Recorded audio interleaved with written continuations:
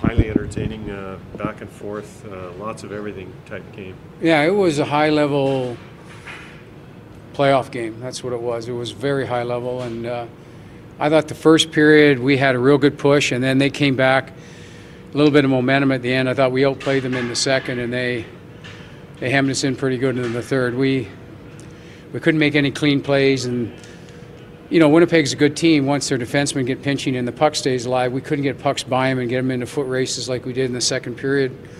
But they're a big team, and they're a good team. I mean, they're a top team that's learned how to play that way, and this is, these 3 games have been great lessons for us. I mean, we have not, as a group, been even close to being involved in stuff like this, and these are great lessons for us moving forward as long as we take them. I thought, we learned in this trip that every shift matters, everything matters, every little detail matters, and those are good lessons moving forward. With 5 and 6 points, you guys is just riding momentum or creating momentum? I don't look at the points. I mean, I'm proud of that for the players. We need the points. I look at the way we're played, and we played great against Calgary.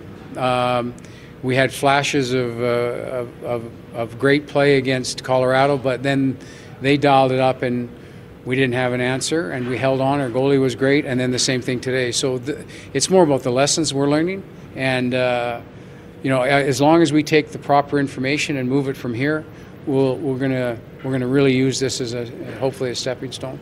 Darnell Nurse, back-to-back games where he played 30-plus minutes. I guess he's going to be one of the guys you're leaning on in the absence of.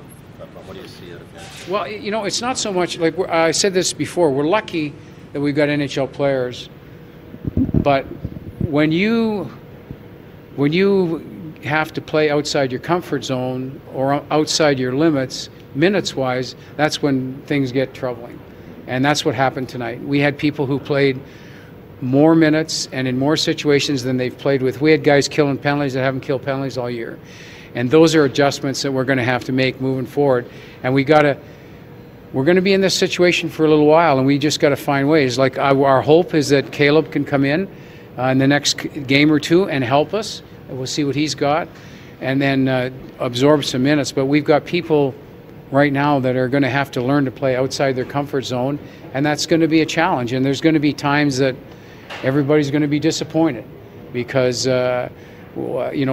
slotting players, especially on the back end, allows you to maintain a certain competitive level. But when you get slotted too high up the ladder, you get tired, you make tired mistakes, and pucks come back at you, which is what happened in the third. Thanks.